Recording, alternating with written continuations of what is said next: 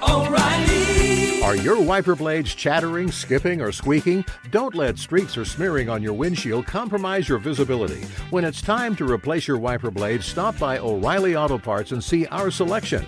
Our professional parts people will even install your new wiper blades while you wait. Stop by O'Reilly Auto Parts today. O'Reilly Auto Parts.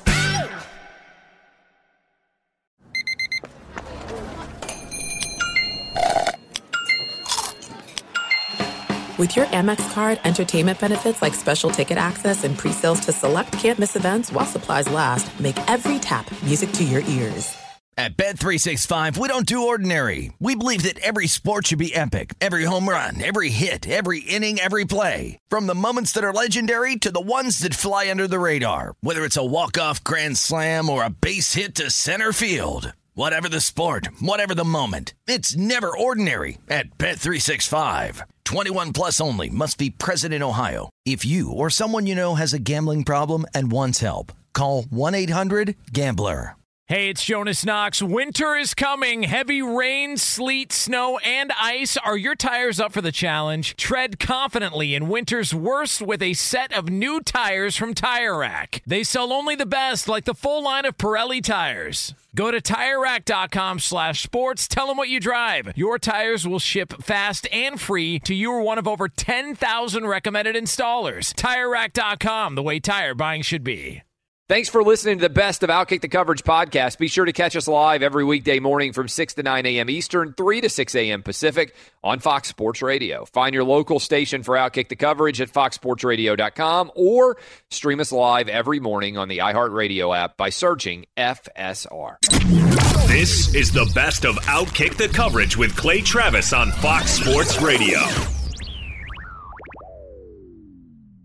Let's bring in Alex Marvez. He's our NFL insider. He joins us an hour or two every Friday all year round. All right, Alex, let's start here before we even get to Jags-Titans, because this broke last night after that game, which is the Antonio Brown text messages where it appears that he's basically threatening a woman who said that he behaved inappropriately with her.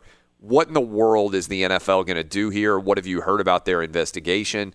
How does the Antonio Brown drama eventually play itself out here?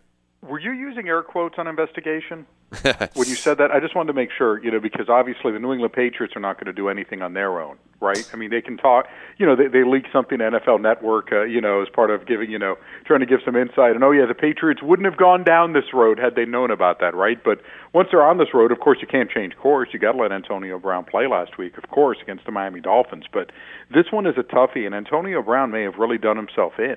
I mean, for those who aren't aware, basically sending out menacing grouped text messages to a woman who had accused Antonio Brown of basically stiffing her when it came to, money that was owed. And that was the big thing that the Sports Illustrated story, portrayed. One of the big things that came out by Robert Klemko on Monday was the fact that Antonio Brown has this string of debts. In fact, a buddy of mine, Chef Steph, he's a chef, he got stiffed. Oh, you know that guy.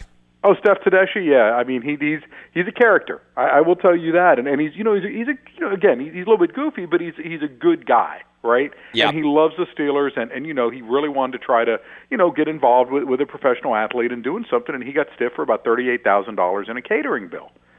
So that being said, though, when this article came out, and for Antonio Brown to send these text messages, and there's screenshots of them, the attorney released them, to basically saying, let's investigate this woman, and putting up photos of her kids, in these text messages. I mean, my goodness, what does the NFL have any other choice but to act after they? I mean, right? I mean, and for him too to include his attorney in all this, and it's just a real mess. I mean, I think Antonio Brown this time, while the league I think could have maybe just said, look, this is a domestic issue and we're not going to get involved in this one. I don't know if he's given them any other choice but to act. Of course, a lot of people are wondering for their fantasy football teams, which is really the most important part of all this, right? Whether he's going to play on Sunday, and I don't know if the NFL acts that quickly to be able to investigate this and start with Antonio Brown again so that he doesn't play on Sunday. But how do you not act immediately when it comes to trying to intimidate somebody who is maybe potentially cooperating with the NFL to try to help in their investigation about whether Antonio Brown broke its personal conduct policy. It's next level stupid by him. All right, let's leave Antonio Brown on the wayside and talk about the big win if you're a Jags fan, the unmitigated disaster if you are, like me, a Titans fan from what we saw last night in Thursday Night Football. I tweeted out, Alex, that I'm not the kind of guy to overreact, but I want the owner forced to sell the team. I want the head coach fired. I want the GM fired, and I want the quarterback replaced. Tell me, I mean, the AFC South, so let's just talk about this for a second. The AFC South, from the moment that Andrew Luck announces his retirement, could not be more wide open, right? Because otherwise I think it's fair to say the Colts were going to be clearly the best team in the AFC South. Andrew Luck retires. Jacoby Brissett replaces him. That's fine. Jacoby Brissett nowhere near the quarterback that Andrew Luck is. And then Nick Foles gets knocked out in the first quarter of the first game for the Jacksonville Jaguars. And then the Titans manage to get run by Jacoby Brissett and by Gardner Minshew in the space of 5 days. Tell me why they should not burn the entire village down. Well, I don't say why they shouldn't. I can just tell you why they won't. I mean, basically, John Robinson and Mike Vrabel under contract through 2022, and I don't see Amy Adams-Strunk making any sort of decision at the moment. They're going to continue to play this out. The question is, first, it's got to start up front with this offensive line, right? And I know Taylor Lewan can't play 5 positions at the same time, but his return will help because then you can bump Dennis Kelly from left tackle to right tackle because, unfortunately, Jack Conklin is a shell of the player he once was after tearing up his knee a couple years ago, right? I mean, he was pretty dreadful. You had a guy at right guard who had no business being out there last night, journeyman Jamal Douglas. He was a turnstile, and Calais Campbell showed it. You know, that's part of it. I mean, Marcus Mariota last night did not have a chance. He didn't. And the running game couldn't get going. Derrick Henry, huge drop. You know, on a screen pass that would have picked up yards, put you in scoring position. Listen, and I'm not trying to defend Vrabel's coaching last night. I mean, when they went for it on 4th and 6th at the Jaguars' 11-yard line on the first drive of the second half, you had an offense that needed some momentum, needed some points on the board, and you decided to eschew that and went for it on 4th and 6, knowing how leaky your offensive line was. The play calling by Arthur Smith, 4 straight runs to open drives in the second half when you're trailing the way that they were. I'm not sure what that was all about. It was a bad night for the Tennessee Titans. Look, I'm not, again, and I agree with you. The AFC South is wide open, and that's probably why the Titans think they can get back to the drawing board. They have some extra time now this weekend, try to figure some things out and get back on track against Atlanta in Week 4. They're 1-2, Clay. That's the good part about it. And like you say, nobody's going to run away with this division. I mean, who do we really like? Deshaun Watson is about to become the first quarterback in NFL history, unless they shore things up against the Chargers on the road on Sunday, the first quarterback ever since sacks became a stat in 1982 to be sacked 4 or more times in 9 straight games. Can he really make it through a season and be effective if he does?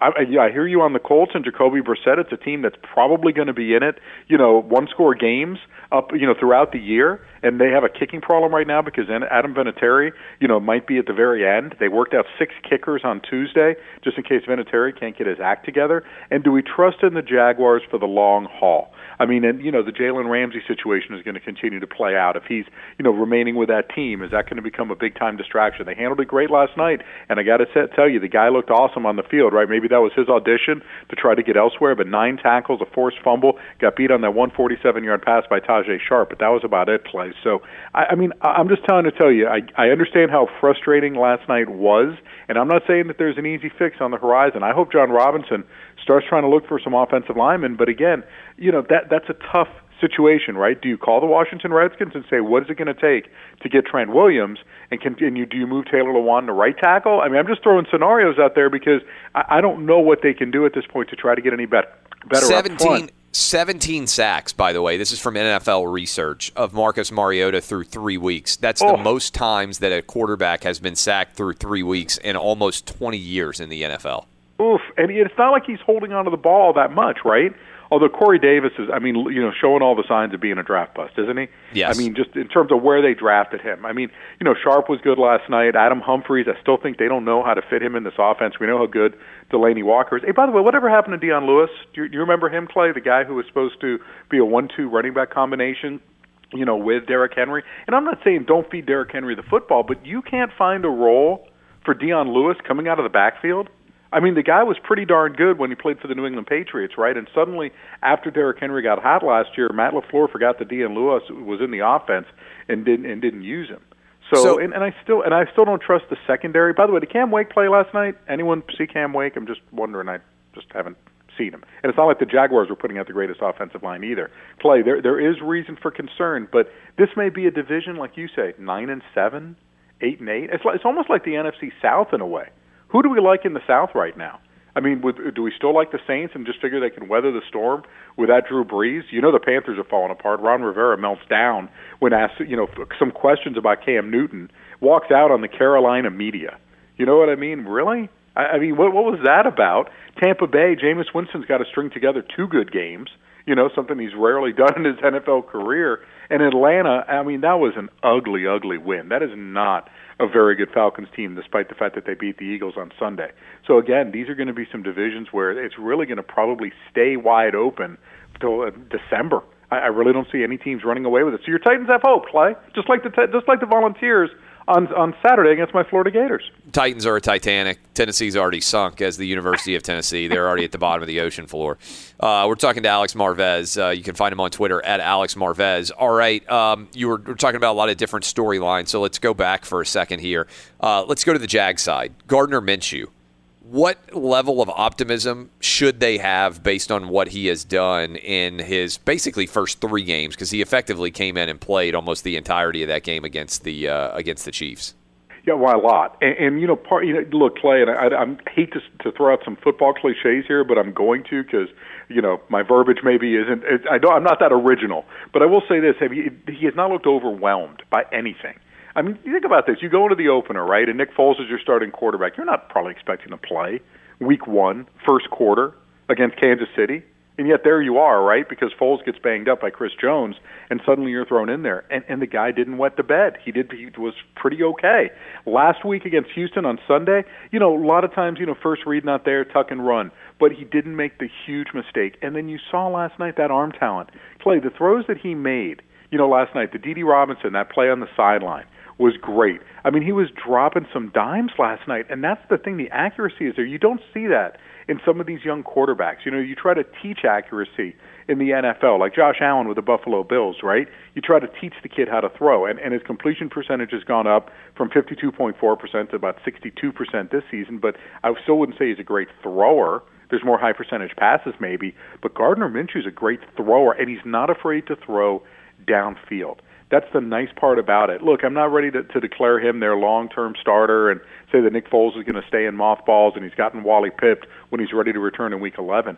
But, man, for a 6th-round pick, for this young man to do what he has done, it's really one of the great stories of the NFL, and a colorful guy, and let's see, I mean, so far he's handled the attention really well. His teammates like him. When I've talked to them, they've said he's composed, no panic in the huddle. They really like him. They're feeding off his enthusiasm.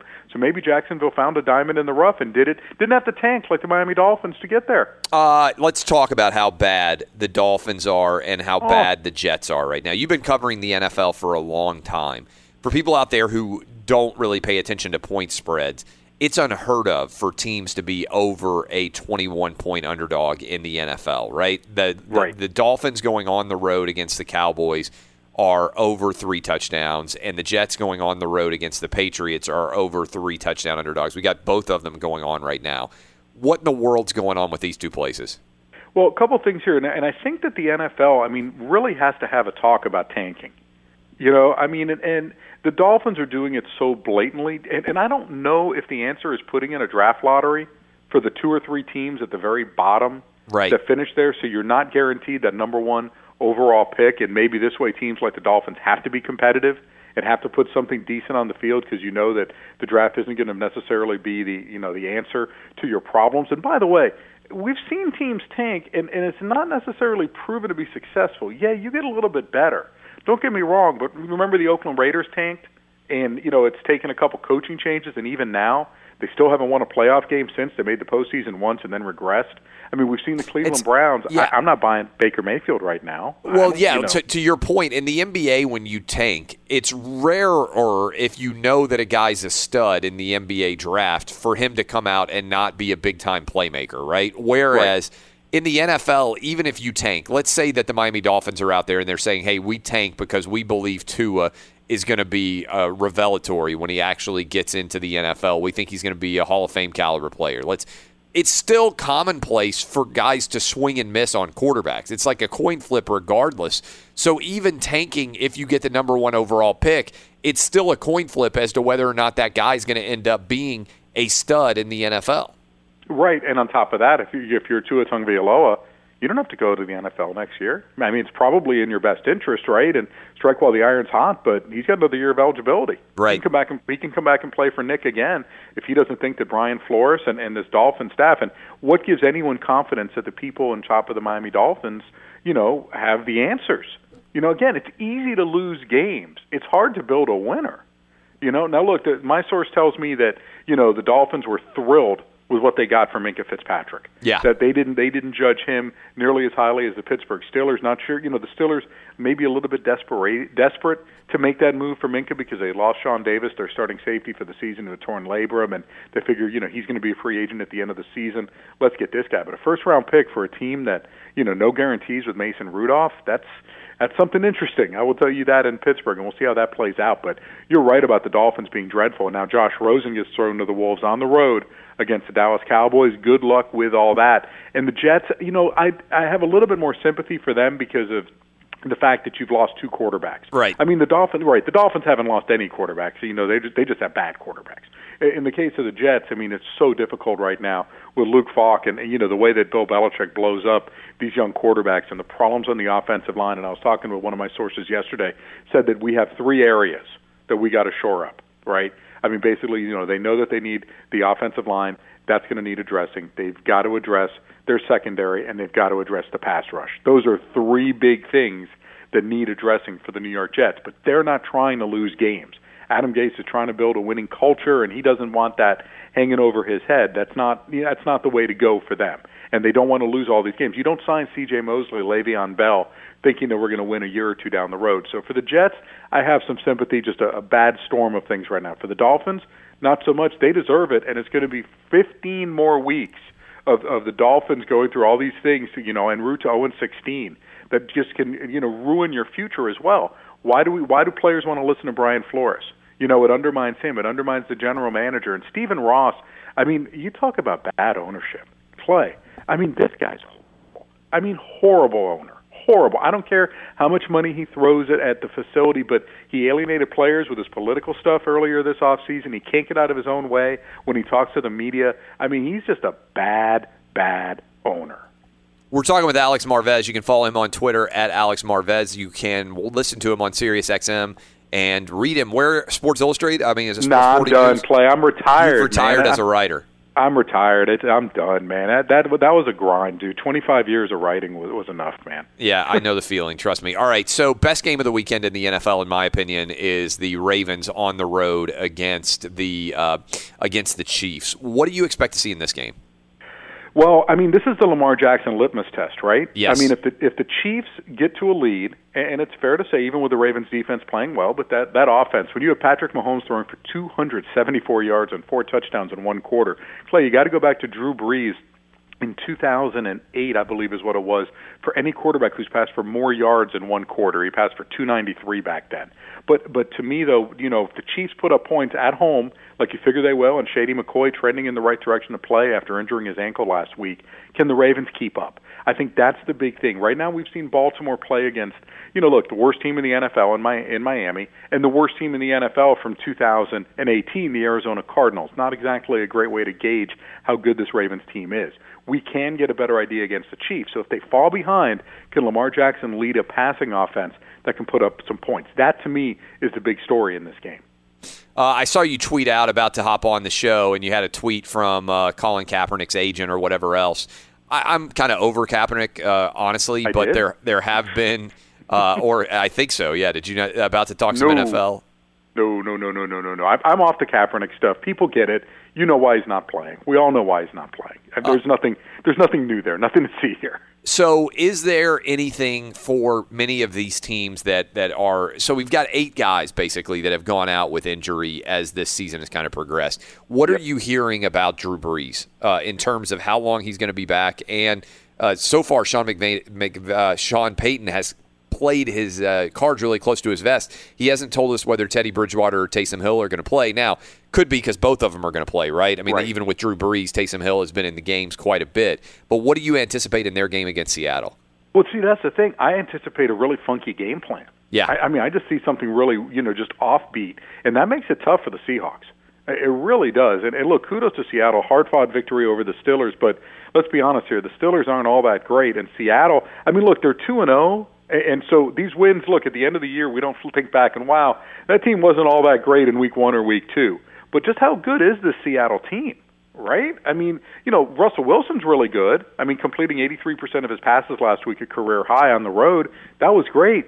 But they struggled. And defensively, they're still looking for some answers. Now, Ziggy Ansah returns for the Seahawks, makes his debut this week. He's been out with his latest rash of injuries. I think it was the shoulder once again and his recovery from surgery. So we'll see if he's able to make a difference. But I think with the Saints, and you give Sean Payton a full week now to game plan for the absence of Drew Brees, and I think you're going to see something wild here. I mean, I expect a close game. That, to me, is one I'm really interested in seeing. And, again, the Saints get jobbed by the officials last week. And the officiating, I know, Clay, we go down a rabbit hole when we talk about that. But, man, that Cam Jordan play and the inadvertent whistle that the official makes and calls a play, I mean, these are things that really do separate winners and losers. Think about how the fate of the NFL may have been different if Myles Jack gets that touchdown return against the New England Patriots in the AFC title game, and how everything may be different at that point, right? The Patriots don't go on to win that game because the Jags are too far ahead, and everything changes. Well, in the case of the Saints, that was a tough one last week. They needed every point they could get without Drew Brees, and Cam Jordan got his play called back. One other thing to note, you're going to see differences in backup quarterbacks who come in like a Teddy Bridgewater, who has no snaps with the first-team offense basically during the week, or 1 for every 10 that Drew Brees gets. He will look a lot sharper this week, in my opinion. I think the Saints may even pull off the upset in this. At least a close game. I'm watching that one very closely on Sunday. Good stuff as always, Alex Marvez. We will talk to you next week. Appreciate getting up early with us. Go Gators, baby. Thank you. Be sure to catch live editions of Outkick the Coverage with Clay Travis weekdays at 6 a.m. Eastern, 3 a.m. Pacific on Fox Sports Radio and the iHeartRadio app. Hey, it's Jonas Knox, and O'Reilly Auto Parts, O'Reilly, who are in the business of keeping your car on the road. O'Reilly Auto Parts offer friendly, helpful service and the parts knowledge you need for all your maintenance and repairs. They've got thousands of parts and accessories in stock, either in-store or online, so you never have to worry if you're in a jam. The team at O'Reilly Auto Parts can test your battery for free in or out of your car. If it needs to be replaced, they'll help you find the right battery for your vehicle. Need your windshield wipers replaced, a brake light fix, or a quick service? They'll help you find the right part or point you to the nearest local repair shop for help. Whether you're a car aficionado or an auto novice, you'll find the employees at O'Reilly Auto Parts are knowledgeable, helpful, and best of all, friendly. And by the way, I was just at O'Reilly not that long ago, within the last month, and guess what? Needed some help with the alternator, had some questions with the batteries. They helped me right away and did it right there in the parking lot. The professional parts people at O'Reilly Auto Parts are your one-stop shop for all things auto, do-it-yourself, and you can find what you need in-store or online. Stop by O'Reilly Auto Parts today or visit them at O'ReillyAuto.com/2pros. That's O'ReillyAuto.com/2pros. At Bet365, we don't do ordinary. We believe that every sport should be epic. Every home run, every hit, every inning, every play. From the moments that are legendary to the ones that fly under the radar. Whether it's a walk-off grand slam or a base hit to center field. Whatever the sport, whatever the moment. It's never ordinary at Bet365. 21 plus only. Must be present in Ohio. If you or someone you know has a gambling problem and wants help, call 1-800-GAMBLER. There's no distance too far for the perfect trip. Hi, checking in for... Or the perfect table. Hey, where are you? Coming! And when you get access to Resi Priority Notify with your Amex Platinum card... Hey, this looks amazing! I'm so glad you made it. And travel benefits at fine hotels and resorts booked through Amex Travel, it's worth the trip. That's the powerful backing of American Express. Terms apply. Learn more at americanexpress.com/withAmex. Hey, it's Jonas Knox. You've put it off long enough. It's time to replace your tires. Tire Rack has tires that will elevate your drive. Touring tires for commuter comfort, performance tires for sporty handling, all-terrain tires for on- and off-road adventure. Go to TireRack.com to get started. Not sure where to begin? Use the Tire Decision Guide to get a personalized tire recommendation. The right tires for how, what, and where you drive. Choose from the full line of Toyo tires. Shipped fast and free to a recommended installer near you, or choose the convenience of mobile tire installation. They'll bring your new tires to your home or office and install them on site. It doesn't get much easier than that. Go to TireRack.com/sports to see their Toyo test results, tire ratings, and consumer reviews. And be sure to check out all the current special offers. Great tires and a great deal. What more could you ask for? That's TireRack.com/sports. TireRack.com, the way tire buying should be. Last night's Thursday night football game, the Jags took a 2x4 to the Tennessee Titans and just whipped their ass all over the field. 9 sacks. That now means that Marcus Mariota, through 3 weeks, has been sacked 17 times. According to NFL research, that's the most times a quarterback has been sacked in the first 3 games of the season. Since 2002, 17 years of teams have not been this bad, and it was a physical mismatch at the line of scrimmage. You can point to a lot of different issues in this game. Titans typically did what they do, gave away points, played like crap, but ultimately this came down to the Jaguars' defensive line, Calais Campbell playing like the greatest defensive lineman in the history of the NFL, and while you can criticize Marcus Mariota as much as you want, and I'm sure he bears the blame for some of the sacks, 9 sacks is just flat out inexcusable. The Jaguars came into this game with their best player, maybe in the history of the franchise, having demanded a trade on a short week, not sure if he was going to play. They're starting a 6th-round quarterback, a rookie, in Gardner Minshew, because Nick Foles got hurt in quarter one of the beginning of the season. They're coming off a really tough late defeat against the Houston Texans on the road, and they dominated and kicked the Titans' ass up and down the field. And from a Titans perspective, in addition to the fact that you couldn't protect Marcus Mariota, I don't know what else you can say except this team is a failure. Decision by Andrew Luck to retire opens up the AFC South in a massive way. The Titans get insanely fortunate in their first 2 division games. Instead of going up against Andrew Luck and the Colts, who have beaten them 11 straight times, they get to go against Jacoby Brissett and the Colts. What do? Choke away a fourth-quarter lead and lose.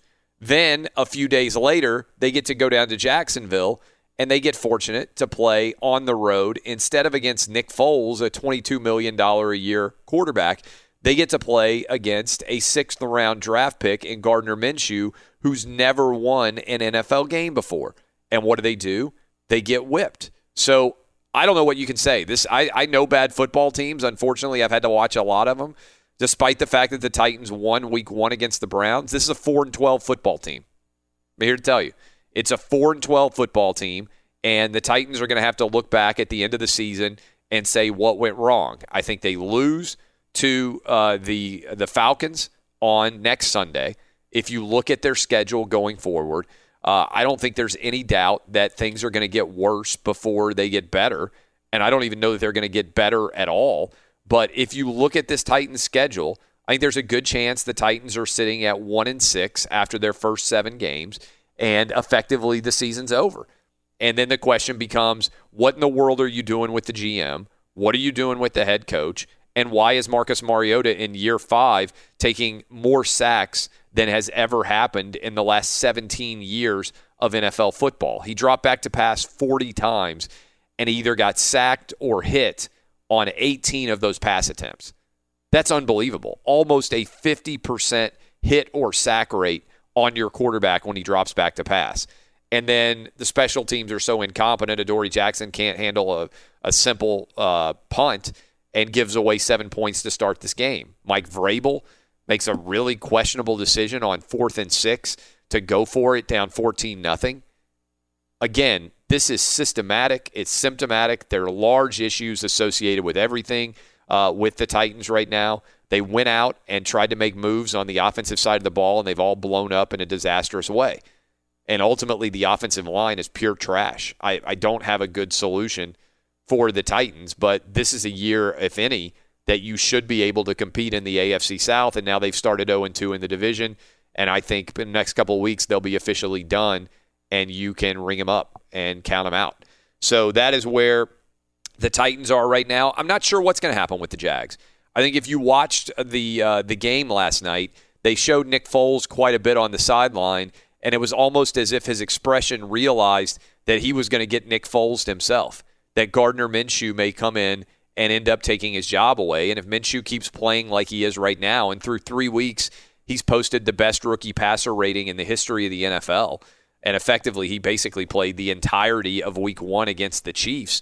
If he keeps playing like this, I don't know how you bench him to replace him with Nick Foles, other than the fact that you gave Nick Foles $22 million and feel obligated to pay the guy that you paid to play the guy that you paid a lot of money to. Leonard Fournette seems like he's totally done. I know he had the one run, but everybody's going to stack the line and try to stop him and see whether or not Gardner Minshew can beat you. And last night he beat the Titans, and he got his first ever win in the NFL. So if you are a Colts fan, I think even with the dumpster fire that is your relationship with Jalen Ramsey, you have to be pretty confident with how this thing went. You played very competently in a game against the Houston Texans that you could have won, and you took a 2-4 to the Tennessee Titans and really whipped them in the game that we saw last night. So I think the Titans are dead and buried. I think you can go ahead and toss some dirt on their grave. I think they're done as a contender in the AFC South. I think the Jags, look, I mean, you're sitting at 1-2. You feel like you have some hope. We'll see what happens with the Houston Texans going on the road against the Chargers and the Atlanta Falcons playing against the Indianapolis Colts. But I think the AFC South is not a good division. It doesn't have very many good quarterbacks. And last night, Mariota, frankly, looked like the worst of the 4 quarterbacks in the AFC South, which is saying something because 2 of them are backups. So that was my takeaway in general of everything that we saw happen last night. I tweeted out, don't want to overreact, but I think the owner should be fired. I think the GM should be fired for the Titans. I think the coaching staff should be wiped out. Whatever plan you have in place, it has blown up in your faces when you are the Titans and you lose in this situation like they did to the Colts and to the Jags in back-to-back weeks playing against Jacoby Brissett and Gardner Minshew. If you can't beat those 2 guys, you have no hope of contending to ever win your division. So whatever game plan you've put in place is a disaster. It's time to go back and re-examine it. Those are my thoughts in general. By the way, we're going to be joined by Joel Klatt, who is up in Wisconsin getting ready for the Badgers hosting Michigan. That'll be the noon kickoff game tomorrow at Fox. We'll talk to him in this next segment in a bit. But let me bring in the crew. Danny G, what did I miss? What else did you see last night in Thursday Night Football? Man, well, good thing your emotions aren't running over. I just think, Clay, I mean, I know you're really frustrated, and we heard Alex Marvez last hour trying to talk you off the ledge a little bit.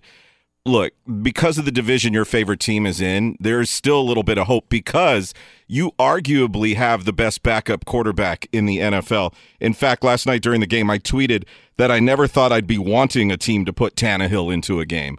Well, Mike Vrabel said after the game that they were in no way close to going to Tannehill. Do you believe him? Yeah, I do. Is he blaming the O-line then? Effectively, yes. I think he is. I mean, I think if you get sacked 9 times, again, I'm not going back through and like Xing and O'ing everything and assigning percentage blame and everything else. But if you have 17 sacks for a 5th-year quarterback through 3 weeks, I don't know what you can say negative about Mariota. I mean, the amazing thing to me about the Mariota situation, being sacked 17 times, is he still hasn't turned the ball over. Now, he's fumbled a couple of times and recovered his own fumble this season, but he hasn't thrown any interceptions. And really, he hasn't thrown that many balls that were close to being intercepted. I mean, the guy is dropping back to pass expecting to get drilled on every single play. His offensive line can't block for him at all. And by the way, the Titans are sitting at 1-2. They're going to lose to the Falcons on Sunday. I mean, I would put almost every dollar that I have on that happening. The Bills they might be able to beat. They'll find a way to lose to the Broncos, Chargers. I mean, like this is a bad football team. I know bad football teams. Trust me. Unfortunately, I've had to watch way too many of them in the last 20 years of being a football fan. This is a bad football team. And what's frustrating, I think, is this is almost a dead ringer replica of last year. The Baltimore Ravens came into Nashville and sacked Marcus Mariota 10 times and beat the Titans 21-0.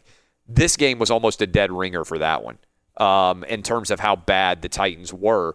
And it's like nothing changes. Everything just remains the same over and over and over again. And at some point, you just get fed up with the same reactions. And it's also a function of how wide open the AFC South is. I would just say, if you can't beat Jacoby Brissett and Gardner Minshew when they're replacing Andrew Luck and Nick Foles, whatever game plan you have is fundamentally broken at its inception. You need to go back and burn down the village because you have no hope. Wow. It's the truth. I mean, look, Are you sure this time? Because last season, when he didn't, I'm talking Mariota, when he didn't, because of an injury, did not suit up for the playoff game, you came on the air the next Monday morning and said, that's it. I'm done with him. I retire on Mariota. He's garbage. He should have played no matter what injury because we thought he was going to play. We thought he was going to go, remember? Yeah, because he was playing for a chance to go to win to go to the playoffs. And he had practiced. Yeah. So we thought he was going to play, and he didn't. And at that point, you were done with him. Yeah, but so I think focusing at this point on Mariota is too easy. Yeah, your defense, they need some they were suspect last night because the Jags don't have a great O-line either. And they couldn't get any pressure on them. Look, none. Again, that's what I'm saying. Like, it's easy. People like to go and say, oh, just put the backup quarterback in. But it's not like Tannehill is going to not stand back there and get decked. It's also not like Tannehill hasn't proven to be incredibly brittle himself. So, again, to me, it's easy when you just point to something and say, oh, my team lost. Oh, let's go replace the quarterback. That's what's frustrating about this is I think it's systemic and structural rot. It's like the house doesn't need a new roof. The entire thing is infested with termites, right? So if you could just go replace the roof on a house, you're like, okay, everything else is great with the house. Oh, the water heater's out. Let's go replace the water heater. Oh, the air conditioning's not working. Well, we can get the air conditioning fixed. This is like your entire house is riddled with termites. And when you lean against the wall, the whole thing might collapse down around you. That's what the Titans are right now. And so that's what I'm saying. I think there is structural flaw in the way that this team was designed, and I think it's brutal, stone-cold reality that you have to look in the mirror and say, what game plan have we designed such that when Andrew Luck retires and we get an amazing gift of Jacoby Brissett is now the quarterback of the Indianapolis Colts, and when Nick Foles gets knocked out of quarter one, week one, such that you get Gardner Minshew, who's never won a football game before as a quarterback in the NFL, as the two quarterbacks that you have to beat, and not even beat both of them, just split in order to be in the mix to win your division, and you get beaten by both, you have to look in the mirror and say, how many different decisions have we made that have led us to this point where we are so structurally unsound that this is the result? And look, I'm not a failure, right? Like, I win in life. But part of being a winner is looking at yourself and accepting the things that you do poorly. Let me say, for example, if what is the equivalent of what I do giving up the most sacks in 17 years of NFL football on the offensive line, right? I always like to make that analogy. If you came to me and said, Clay Travis, you just did something so bad on Fox Sports Radio that no one in radio has done it in 17 years. And if I said, well, I just got to work a little bit harder to get better. No. If you are the worst in 17 years at something, it's a structural failing. It's not like, I need to hit the commercial breaks better on time. It's not like I need to have a better guest in hour 3. It's not like I need to be a little bit better on my opening. It is that the entire show is rotten to its core.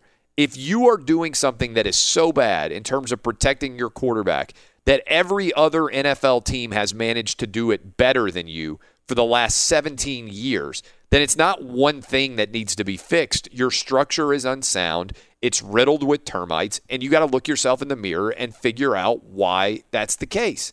And to me, it's the plan. Whatever game plan you have implemented is an unmitigated, disastrous failure. It would be like if you talked lacrosse for 17 minutes and dropped 3 F-bombs during the 17 minutes. But even if I did that, we'd be able to look at it and be like, oh, that was just one segment. That was wrong. I guess maybe instead of, like, this is like us getting the monthlies for September, and I have 17-year lows in radio, national radio across the country. That's what giving up all these sacks is like. And the structural failure of it, like, for instance, there are reasons you can point to why teams stink, right? Like, let's use the Dolphins, for example. The Dolphins stink because they are trying to stink. You can agree or disagree with their plan, but it seems clear to me that the Dolphin plan is we are going to have the overall number 1 pick in the NFL draft, and we're going to go get Tua Tagovailoa. We believe that he is so good at quarterback that it's worth stinking this year, adding a bunch of draft picks, going to get him at quarterback, and we're going to be good for the next 10 to 12 years because that's how much we believe in him. You may not agree with that decision, but that is the Dolphin plan. There is a method to their madness. The Jets stink right now. They are awful. But if you look at it structurally, you can say, well, our starting quarterback, who we think is going to be really good, got mono. That sucks. Man, we can't really control that our young quarterback got the kissing disease. And then our backup got his ankle blown up, and he's out now. And we're on our third-string quarterback. We're going to have to take the lumps because of the awfulness that has befallen us from a luck perspective. The overall structure of their game plan may or may not be in question. To me, your number 1 goal when you are in an NFL team is to win your division, because you can't really control a lot of other things. But if you win your division, you host a home playoff game. So the Titans and every other NFL team out there has to devise a game plan predicated on winning their division. I don't know if you are looking at these results. You can't beat Jacoby Brissett. Nothing against Jacoby Brissett, but he is a pale approximation of the talent that Andrew Luck brings to bear. Every single Colts fan out there who was booing when Andrew Luck retired was doing it because they knew how good Andrew Luck was. The Colts are a prohibitive favorite to win the division, and then their quarterback decides to retire. That's a huge benefit to the Texans, to the Jags, and to the Titans. Then, the $22 million quarterback that the Jags have brought in to lead them back to respectability to replace Blake Bortles gets knocked out in quarter 1, week 1. And they have to go with a 6th-round draft pick who is never won an NFL game in his career. And so the Titans are sitting there saying, if we beat Jacoby Brissett and we beat Gardner Minshew, we've got a tremendous lead in this division. And even if we don't beat both of them, if we just beat one of the 2 of them, we're in pretty good shape after 3 weeks in this division. And what do? They lose to both. That's a structural failure. They give up the most sacks in 17 years. No matter what you do for a living, if you're so bad at what you do that you've done something that has never happened in your field of work in 17 years, despite the fact that a lot of other people are doing it too, you have failed. You need to stare into the mirror and figure out why structurally what you're doing is unsound and broken. And I'm willing to do that. I self-assess all the time. And if you do a good job of that, you win. You address your flaws. You try to get better. I do this all the time in my career. And if you're making bad decisions, you go back to the drawing board and you adjust what you're doing. The Titan game plan is structurally broken. I can't think of a single positive thing that came out of last night's game. Not one. Not one positive. And so, to me, you go right to the top. People want to focus on the quarterback, but again, that's an easy, lazy answer. Oh, just replace the quarterback. That's not the answer. The answer is your game plan is structurally unsound. Your house is riddled with termites. You don't need a new water heater. You need to burn the entire house down and start over. And I think that's where the Titans are. And it sucks, but they went 9-7, 9-7, 9-7, and I think they're going to go 4-12 this year. And they're going to recognize that everything that they thought they were built upon was quicksand, and they have built a crap foundation and a crap team. That's what I think the takeaway is. Now, I don't think the Jags are in great place. They won the game, but the best player in the history of their franchise is asking for a trade. I could add more wrinkles, by the way, on why this is such a bad loss for the Titans. I think it's a worse loss for the Titans. You ask that a lot of times after games happen. It's a good win or a bad loss.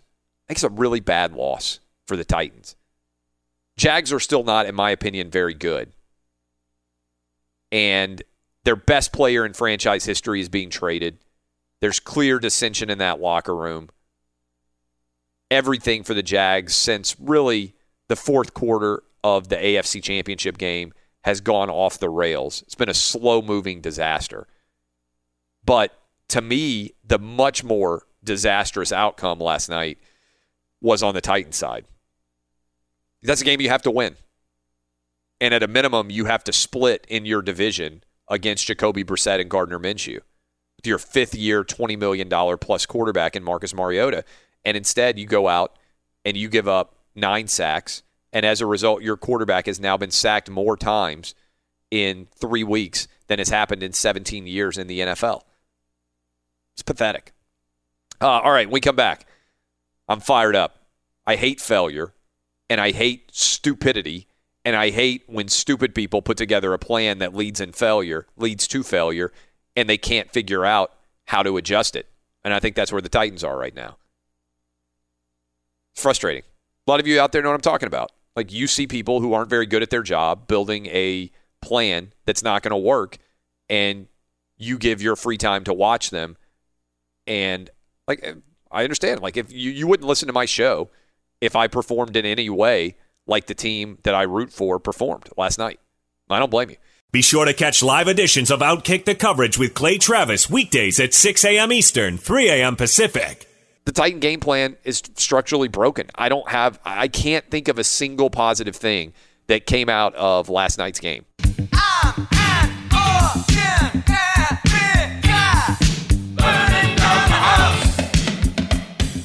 Joel Klatt joins us now. He's probably going to love this because I'm an utterly defeated man this morning. Joel, I don't know why I watch football, honestly. I really don't. I'm close to just stopping to be a fan. Did you watch any of last night's game? Thursday Night Football in the NFL? I was traveling again, so no, I didn't. Friday. I've got to start trying to, I don't know, watch it online once I get to the hotel or something, because every Friday morning you're beside yourself about something. Oh, yeah, well, every morning I'm beside myself about something. But here's the deal, all right? Marcus Mariota has now been sacked 17 times. I believe is the number, which is what's the number? What the hell the number is? It's the most sacks that a team has given up in 3 years. I mean, the first. So let me just start this fact over, okay? This is how riled up I am. All right. So the Titans have given up the most sacks for any team through 3 weeks of a season in 17 years. Okay, that's incredible. Yes.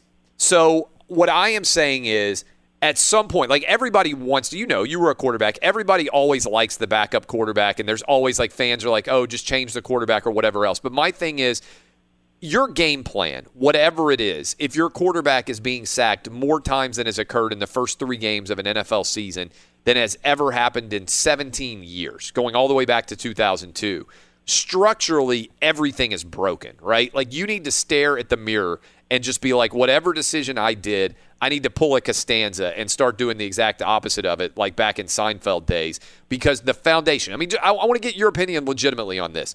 If you are in the AFC South and Andrew Luck retires and you get Jacoby Brissett to replace him, and Nick Foles is making $22 million, and he gets knocked out, and you get Gardner Minshew, who I know you know well, but he's a 6th-round quarterback who's never won a game in the history of the NFL, and you have a 5th-year starting quarterback in Marcus Mariota that you have built everything around, in theory, and you can't beat Jacoby Brissett and you can't beat Gardner Minshew, Am I crazy for thinking that you need to maybe examine the fact that your entire game plan is broken?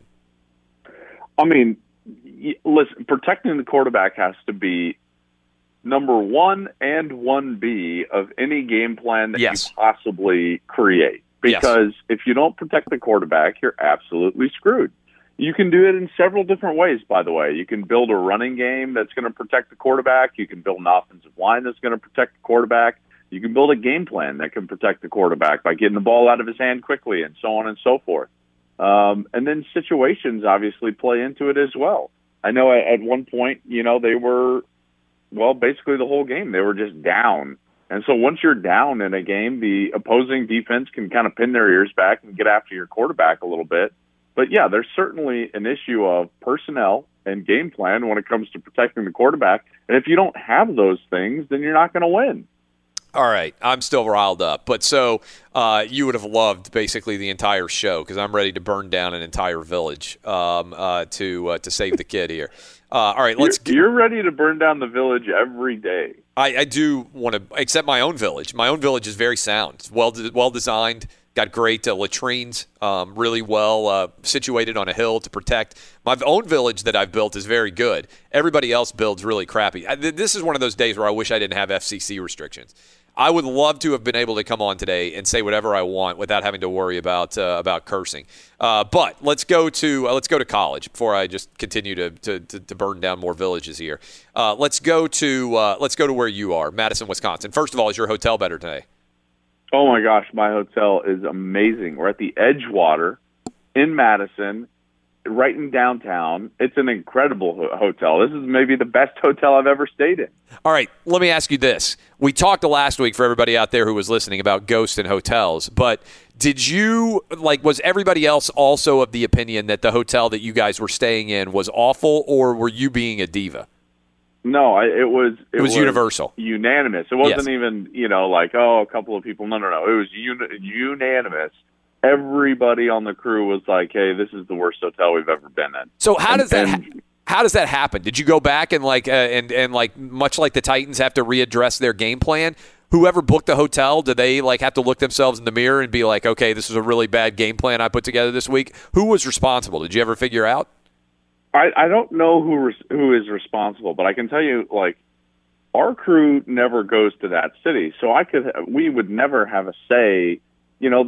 There's definitely discussions in the off season about which cities have the best, where's the good places to stay. Sometimes it's just too expensive at the nicest hotels, which is fine because, hey, every company's got a budget, so that's the way it is, and I understand that. And so we try to find the best hotel that fits in with our crew's budget or whatever. And we had never been to Bloomington. I don't know what crews had been to Bloomington, but there was some disconnect. And, someone just saw Holiday Inn. I don't think I said it last week, but Holiday Inn and just booked it, and it was atrocious. But there's a wide variety. But here's the thing with hotels, okay? This is a foundational game plan for your life truth. Are you ready? Yes. New hotels, regardless of brand, are always the way to go. I'm not a hotel snob and I always have to stay in X brand. That's not how it is. Because I've stayed in, Hyatt Regencies that have been really bad, but are supposed to be really good. And then I've stayed in things like the Home 2 Suites that are brand new, and I'm like, hey, this is great. Yeah. So for me, it's about cleanliness and being somewhat new. And anything else, man, just the dirtiness gets to me. You stay in enough hotels during the course of your life, and you just get grossed out by the dirtiness of hotels. Yeah, okay, I will say. So there you go. That's a game plan for life. That is a good game plan for life. And I will say for people who are on the road a lot, the hotel when you work all the time, going back to a hotel and just having it not be a total crapola place does make you feel better. If you can go down to the gym and the gym is a functional gym, or if you're in your hotel and you're this is kind of a nice shower, it doesn't take that much. And I will say this, there's a wide variety in some of these chains, right? And it's not just because a lot of these places are franchised, and you can have a good franchisee or you can have an awful one. For instance, and this is not a hotel, we like drive down with a family down to the beach, right? And when we get off the interstate, there is an area of I think it's like Montgomery, where they have the worst McDonald's that's ever existed on the planet, right? Like the kids are always hungry and like, it's time for a stop. And I have stopped like a couple of times in this McDonald's, and it's the worst McDonald's that exists in the country. It's in Montgomery, Alabama. If you've ever driven to Destin, Florida, or the beaches there, like coming down, and I walk, like because the location is good, right? The location is fabulous, and the kids are hungry, and they have to go to the bathroom, and it's time, and they'll eat McDonald's, and they're not going to complain, and Dad's ready to just like off himself if you drive your family very far. And so I've been there like twice, and my thing is like, how hard is it to just not suck as a fast food restaurant, right? Like, just be moderately competent. Like, I shouldn't walk into your business and be like, this is the worst McDonald's I've ever been in before. And I feel like that sometimes happens with hotels, too. Do they have no quality control? Can they not strip the franchise name off? If I walked in and I was associated with those brands, I'd be like, yeah, we're firing you. You can't be associated with our brand anymore.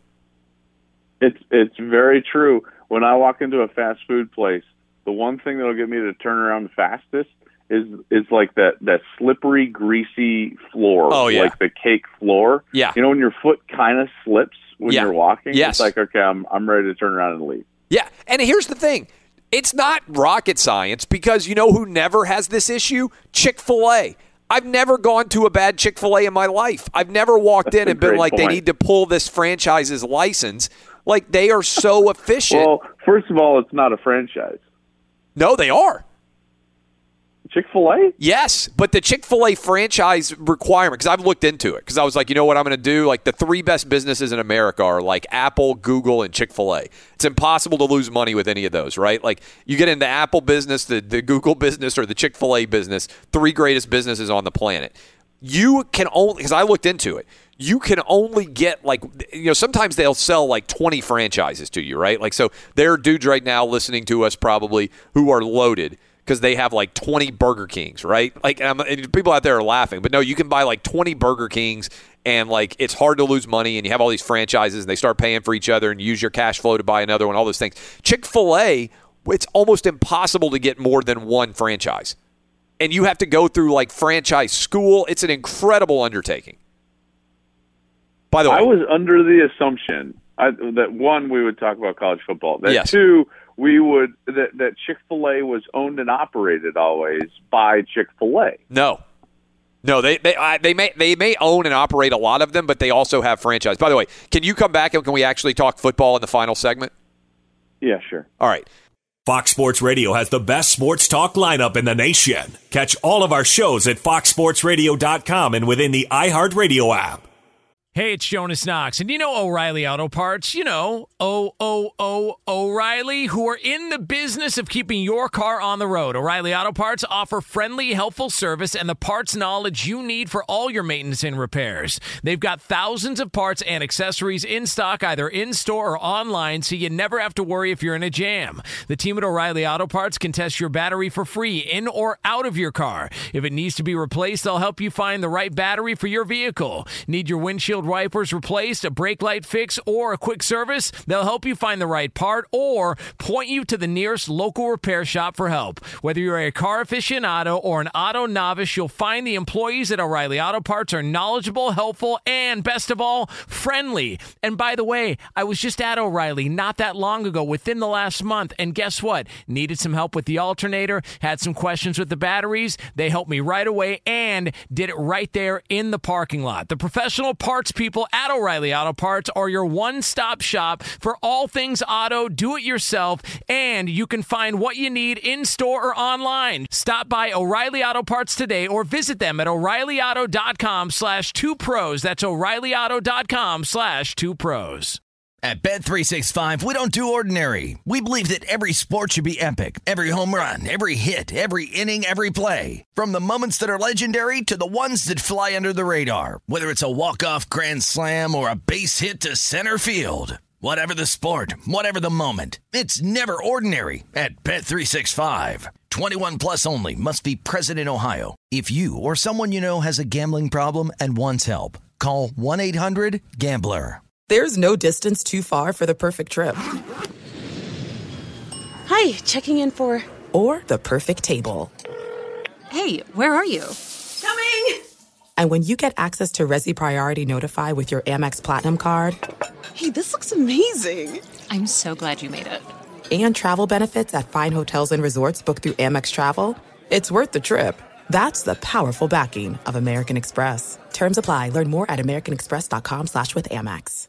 Hey, it's Jonas Knox. You've put it off long enough. It's time to replace your tires. Tire Rack has tires that will elevate your drive. Touring tires for commuter comfort, performance tires for sporty handling, all-terrain tires for on- and off-road adventure. Go to TireRack.com to get started. Not sure where to begin? Use the Tire Decision Guide to get a personalized tire recommendation. The right tires for how, what, and where you drive. Choose from the full line of General Tires. Shipped fast and free to a recommended installer near you, or choose the convenience of mobile tire installation. They'll bring your new tires to your home or office and install them on site. It doesn't get much easier than that. Go to TireRack.com/sports to see their General Tires test results, tire ratings, and consumer reviews. And be sure to check out all the current special offers. Great tires and a great deal. What more could you ask for? That's TireRack.com/sports. TireRack.com, the way tire buying should be. Gambling picks. Central Florida wipes out Pitt. Michigan State, Northwestern, the under. Michigan, Wisconsin, the game Joel Klatt's going to have. I like Wisconsin to get it done. Tennessee at Florida. I love the under. It's my blood bank guarantee. I also like Tennessee plus 14 in that one. LSU wipes out Vanderbilt.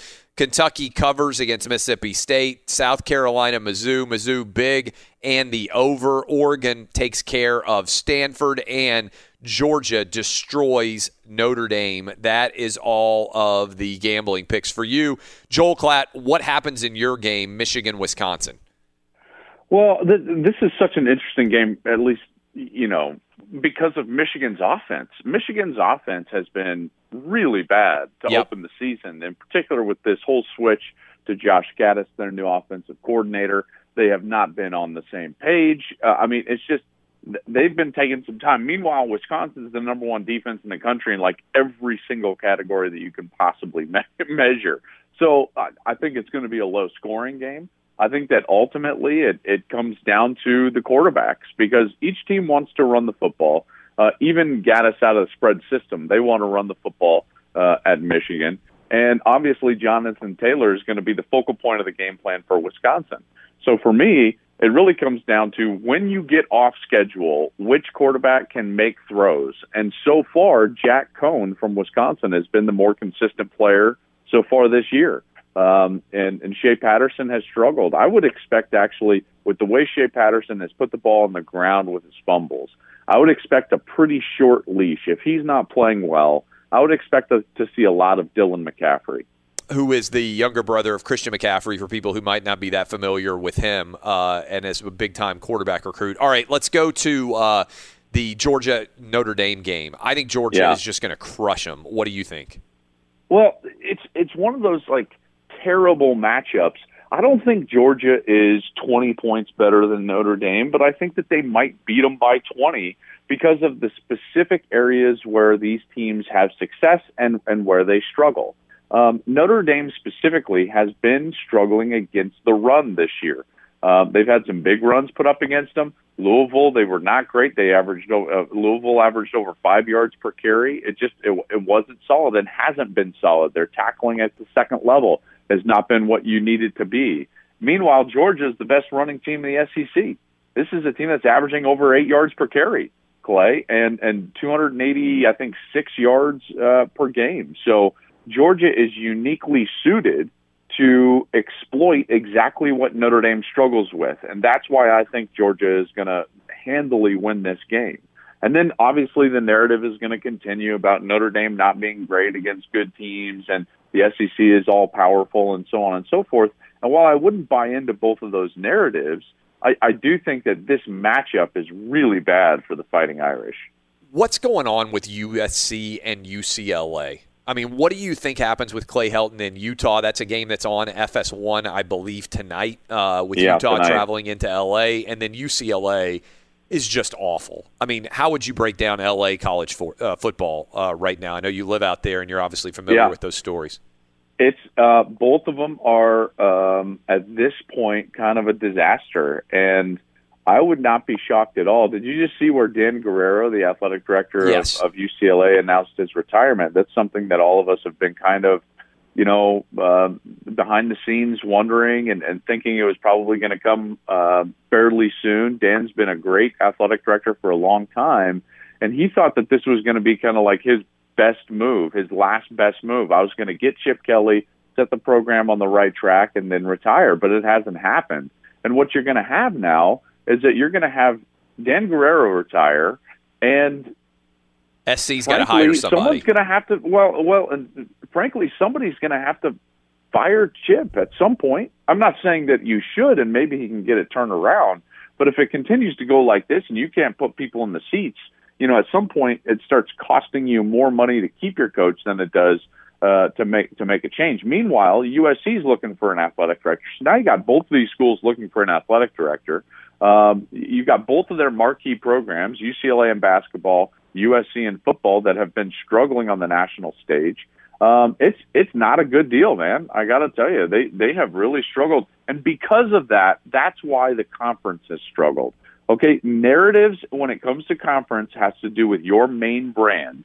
And if your main brand is doing fine, then everything is fine. That's why no one is paying attention to the absolute dumpster fire that is the ACC right now, because Clemson's there. So everyone's like, oh, yeah, the ACC's fine. They're going to be in the playoff, maybe even win the national championship again. But under Clemson, the ACC is awful this year. I mean, awful. I mean, for goodness sakes, Kansas beat Boston College. They are indeed awful. Joel, have a good game. We'll be watching tomorrow, noon Eastern, with Michigan and Wisconsin. This has been Outkick, Friday edition, back Monday with you on Fox Sports Radio.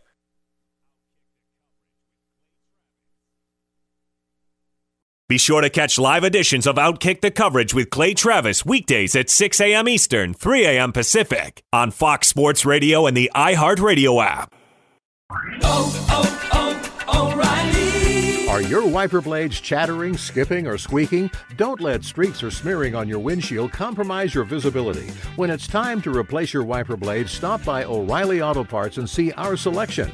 Our professional parts people will even install your new wiper blades while you wait. Stop by O'Reilly Auto Parts today.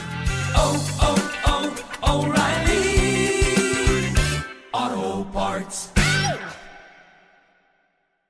At Bet365, we don't do ordinary. We believe that every sport should be epic. Every home run, every hit, every inning, every play. From the moments that are legendary to the ones that fly under the radar. See for yourself when you sign up today and get $150 in bonus bets when you bet just $5. Whatever the sport, whatever the moment, it's never ordinary at Bet365. 21 plus only. Must be present in Ohio. If you or someone you know has a gambling problem and wants help, call 1-800-GAMBLER. Terms and conditions apply. Life's better with American Family Insurance because our home policies help protect your dreams and come with peace of mind. Save up to 25% by bundling home, auto, and life. American Family Insurance. Get a quote, find an agent at amfam.com. Products not available in every state. Discounts may not apply to all coverages on an auto or home policy. Discounts do not apply to life insurance policies. Visit amfam.com to learn how discounts may apply to you. American Family Mutual Insurance Company, SI, and its operating companies, American Family Life Insurance Company, 6000 American Parkway, Madison, Wisconsin. I'm Diosa. And I'm Mala. We're the creators of Locatora Radio, a radiophonic novela, which is a fancy way of saying a podcast. Welcome to Locatora Radio Season 9. Love at First Listen. This season, we're falling in love with podcasting all over again. With new segments, correspondence, and a new sound. Listen to Locatora Radio as part of the My Cultura Podcast Network. Available on the iHeartRadio app, Apple Podcasts, or wherever you get your podcasts.